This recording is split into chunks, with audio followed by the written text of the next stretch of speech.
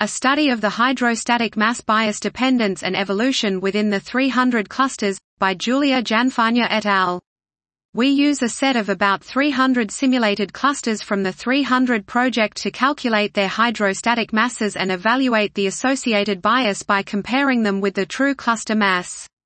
Over a redshift range from 0.07 to 1.3, we study the dependence of the hydrostatic bias on redshift, concentration, mass growth, dynamical state, mass, and halo shapes.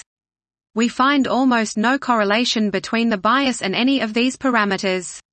However, there is a clear evidence that the scatter of the mass bias distribution is larger for low concentrated objects, high mass growth, and more generically for disturbed systems.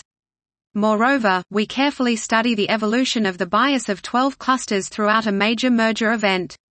We find that the hydrostatic mass bias follows a particular evolution track along the merger process, to an initial significant increase of the bias recorded at the begin of merger, a constant plateaus follows until the end of merge, when there is a dramatic decrease in the bias before the cluster finally become relaxed again.